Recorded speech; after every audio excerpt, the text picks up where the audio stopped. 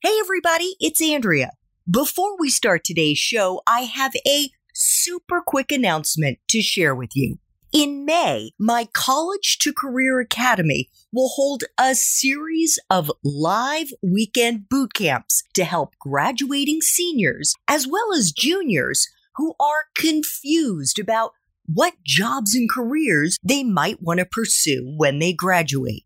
So imagine going from confused to confident with at least 3 different career options you'd be psyched to explore by the end of day 1 of the boot camp, and then learning the tools, tactics, and the strategies to find those jobs by the end of day 2.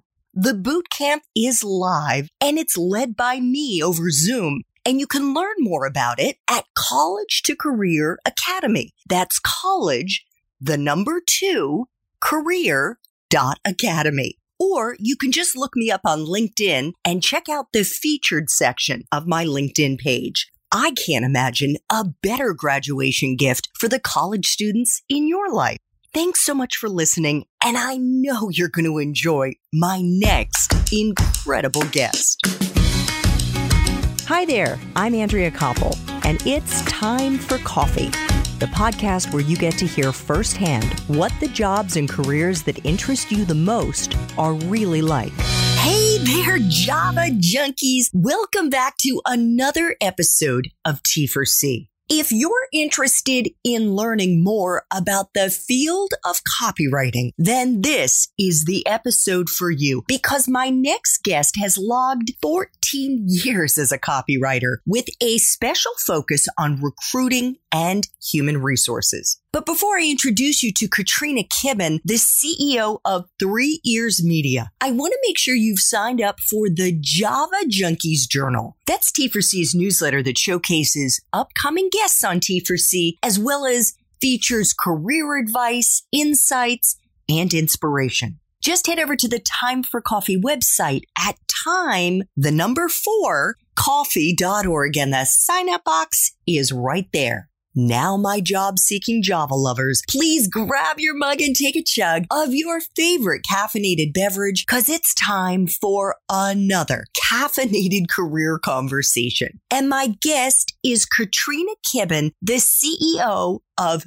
3 Ears Media, a company of writing coaches for recruiters. Katrina and their team take a high-energy, humorous, and non-traditional approach to teach global recruiting teams how to write job postings like humans who care about how much a job can change someone's life. Katrina grew up traveling all over the world as an army brat. They've worked as a social media ninja, a technical copywriter, as well as a director, actually a CMO of marketing, and the managing editor of a recruiting news site called recruitingdaily.com. Katrina is a storyteller, a public speaker, a tactical problem solver with a curious mind, and they're also a data nerd who works to craft messages that strategically improve the perceptions and experiences of their recruiting clients in order to meet the needs of the recruiting and employer branding problems of today's global employers.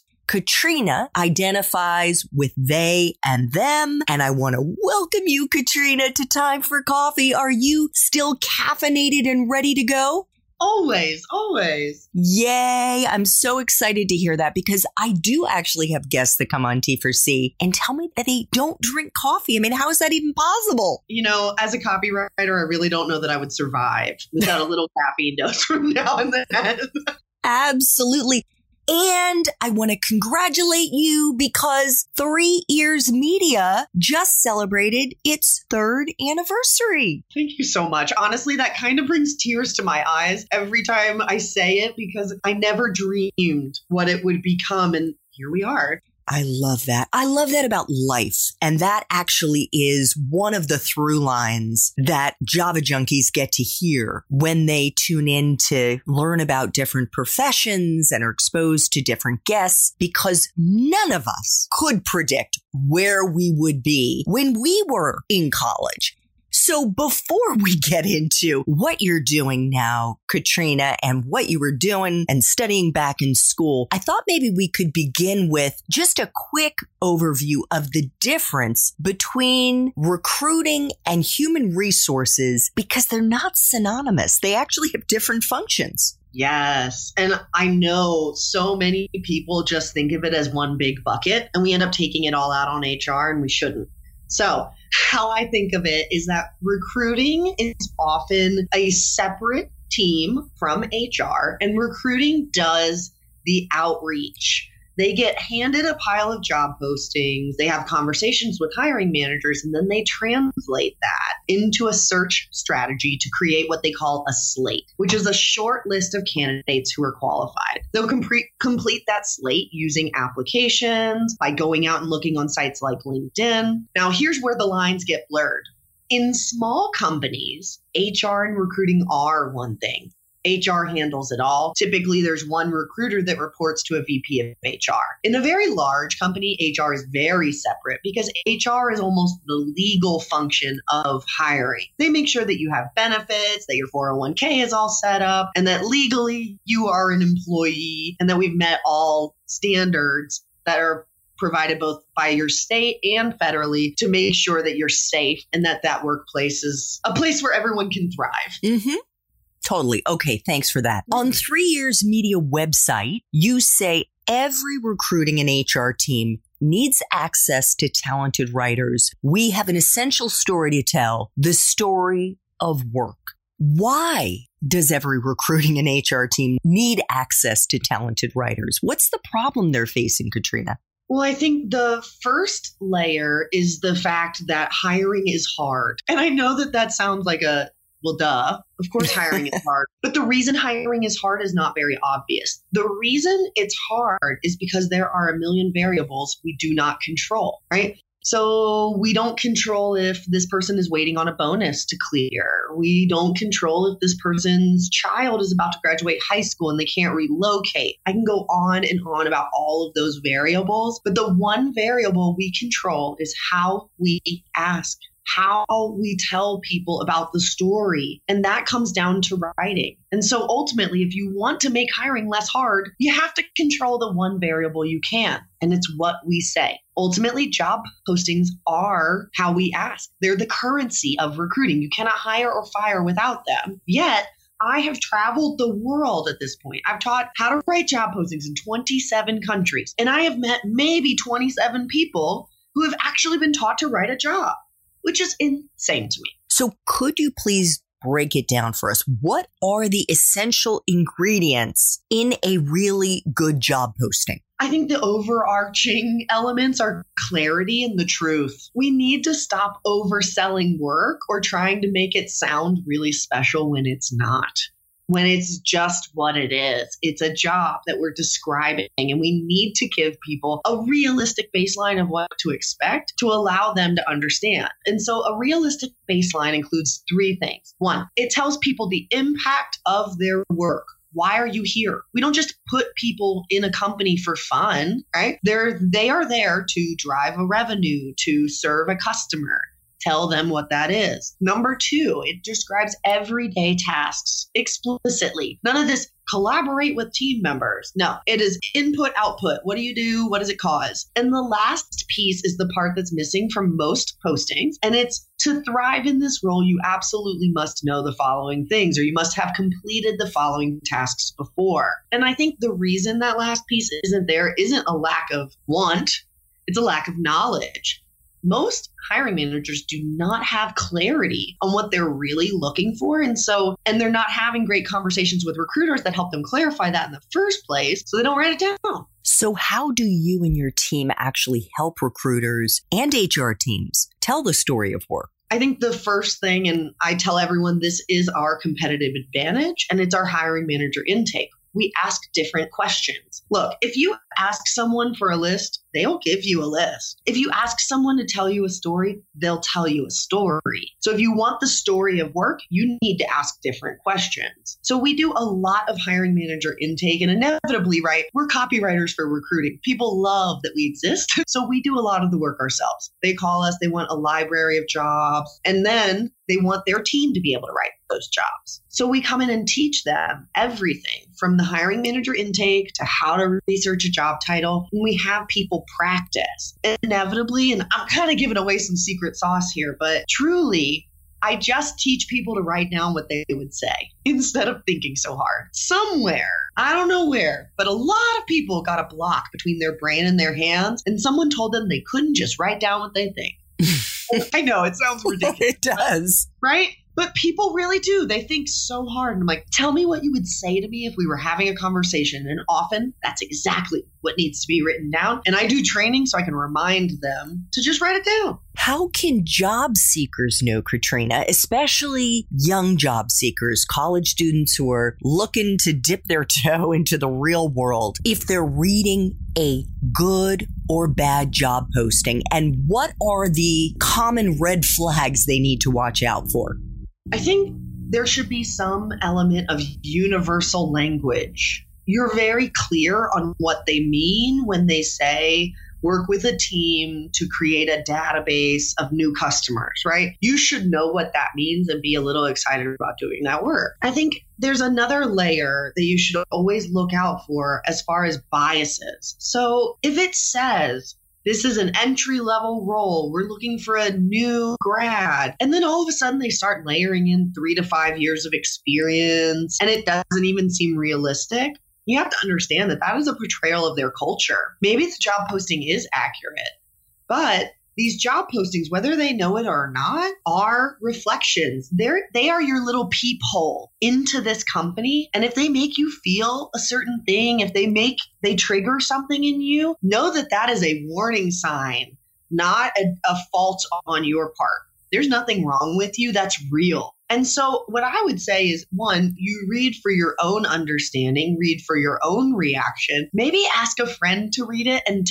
ask them, what do you think this person does every day? And if you're not on the same page, that's probably a red flag. I think I knew this subconsciously, Katrina, but it didn't hit me until I was a lot older. The job titles are all made up. And I know when I was on the market looking for jobs in a variety of industries, there were so many times when I didn't understand what various words in the job posting meant. And I felt like I was supposed to understand them. And it was a failing of mine. But the truth is, I wasn't going to find the answers in a dictionary or by Googling them. So what should job seekers do when that happens to them? Like you said, job titles are completely made up. And I want to reemphasize that. Unless you work in a medical field or a highly licensed field, legitimately at some point, someone decided what your name would be with very little research. So just know that first and foremost, like you said, you cannot Google it. There is no universal bank of knowledge, etc. But what I would tell you is that if you really want to understand what job titles work for you, is to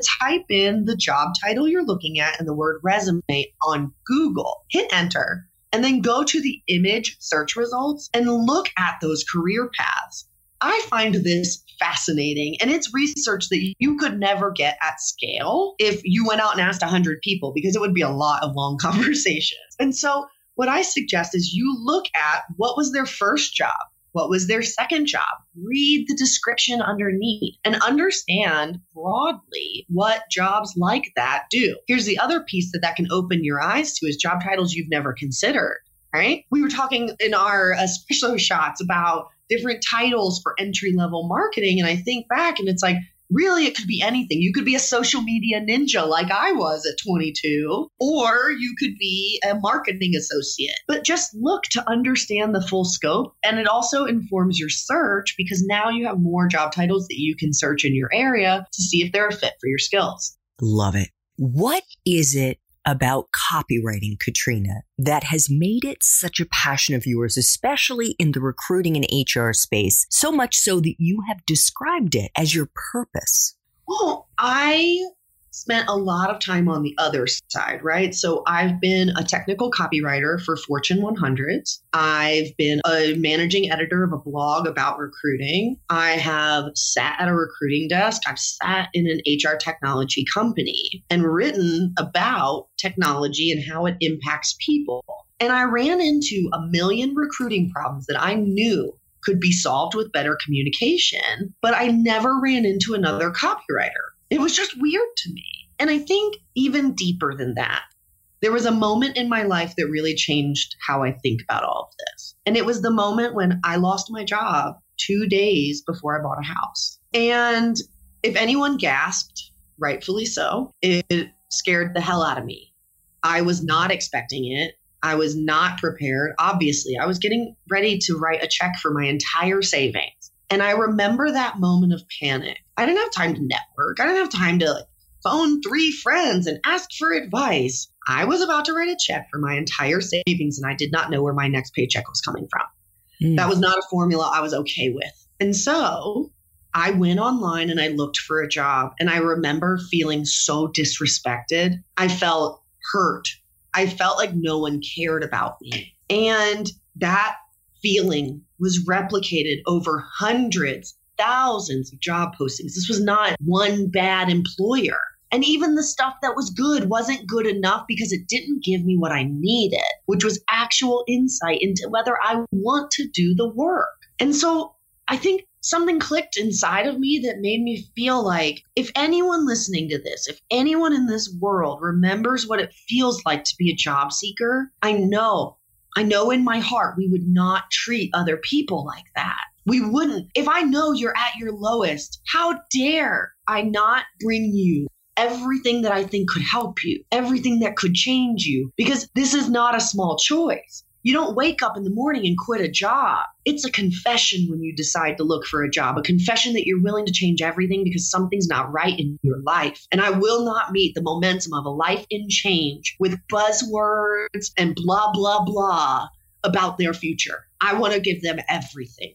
Well, speaking of futures, there is obviously a huge transition that college students go through when they leave behind that world where they've been students for 16 years to transition into the workforce. And I'd like to flash back really quickly to when you were in college. You went to Pennsylvania State University, the Erie campus, and you majored in communications. Did you know what you were going to do with that degree, Katrina, when you graduated?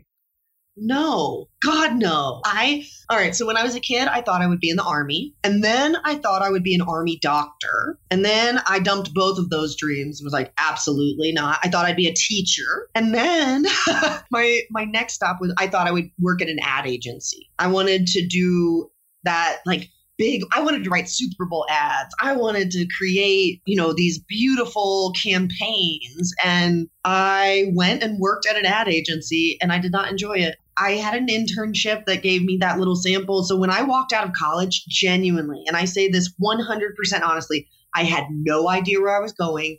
I just started applying. What was your first job and how did you get it? My first job out of college, I worked for a Kaplan tutoring center teaching kids 4 to 14 how to read. Yeah. And I got that job through a very rigorous application process at the main campus of Penn State, where they did, 2 days worth of interviews, and you had to sit in your suit and go to a group interview and then go to a classroom interview and then take a test and then go to a one-on-one interview. And at the end of that marathon, they offered me a job. And about 11 months into that job, I taught a little girl named Hope. And believe me, I've recognized the irony of this. I taught a little girl named Hope how to read. And Hope's dad came in one day.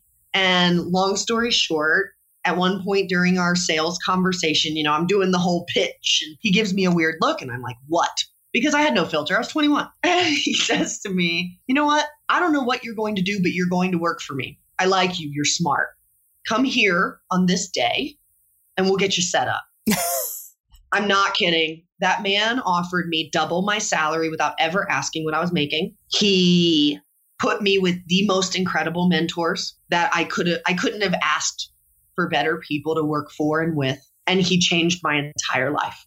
And if Clint Hyden is listening to this or anyone who knows him, please tell him that I will forever be grateful to him. So was that when you moved to Visual CV? Exactly. He was the founder of Visual CV, and he put me on this path of HR and recruiting. He was a founder of a recruiting firm, and he believed that we should be online, that resumes should be online.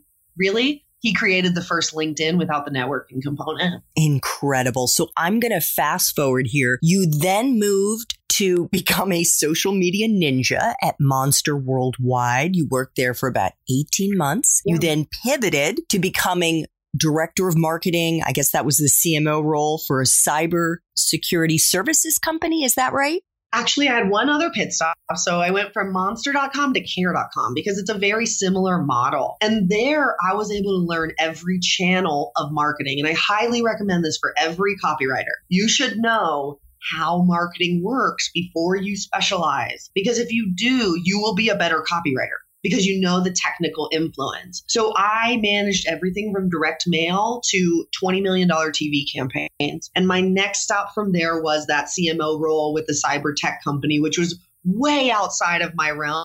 And that was really the only sidestep I made outside of the world of HR and recruiting because I came right back. I love it. Yes. Then you worked as managing editor of recruitingdaily.com, which is a news site for the recruiting industry. And most recently, you worked as a technical copywriter for the employers brands at Randstad, which is a multinational human resource consulting company. Katrina, when you look in the rearview mirror, what is the common thread that you were pulling through each of these jobs? I followed the ideas that I truly believed in. So when I walked into care.com, I knew the value of families having access to care, right? I was an Army brat. I can't imagine how often my mother did not have any support as a single mom traveling the world with a little kid. I can't imagine how hard it was for her to find a babysitter she trusted. And so that from that point forward, I knew if I followed incredible ideas, if I followed spaces where I could play and create a case study of my own life, that I would be in the right place. Because, I mean, right, you just read off. I was a CMO, a managing editor, and then a technical copywriter. I have never met anyone with that path. Maybe backwards, but not forwards. So 2 final T4C questions. And these are questions I try to ask all my guests, Katrina. If you could share with us a time in your professional life when you struggled, maybe you even failed or hit a wall, but most important here is how you persevered and if there was a lesson you learned in the process. I created 3 years media in 2 weeks with no planning. I was caregiving for a parent, for my mom. And long story short, I had a very big blow up with a manager that was the accumulation of a series of very negative events that should have been warning flags for me. I stayed because it was a good job, and I'm air quoting good job, good benefits, good pay, good. It was a remote, right? All the things on paper looked really good, but it made me feel awful. And so after that conflict where a manager said to me, "You're not a writer, you have no talent," it changed me. Something snapped. And I remember walking out of that room, looking my mom dead in the eye and saying, "I'm quitting this job and I'm starting a company." And she said, "No, you're not." And 2 weeks later, I launched 3 Years Media. And my lesson there is not to allow things to build up. When you see warning signs at work, it is not a good job anymore, no matter what it says on paper. And while I respect and admire balance, and you must do what you need to do for your personal life, when you feel and see the warning flags and triggers happening more often than the good stuff is happening, you need to take action.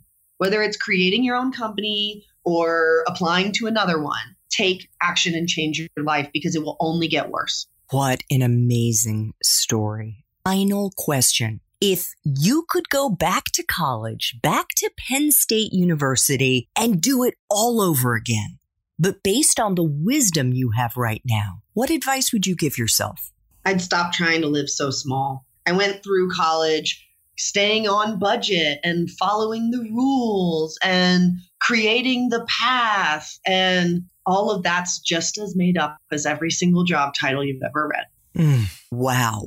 Katrina, I want to thank you so much for making time for coffee today with me and the T4C community. I could go on and on. I have a bazillion more questions, but I know you have a hard stop. So I want to let our listeners know that if they want to learn how to break into copywriting, check out show notes to see if Katrina's Espresso Shots episode is already dropped. And if they want to find Katrina, check out 3earsmedia.com. That's 3THREE media.com. Katrina, you are so wonderful. Thank you. Thank you for making time for coffee. Thank you. I'm honored to be here. I'll be back anytime.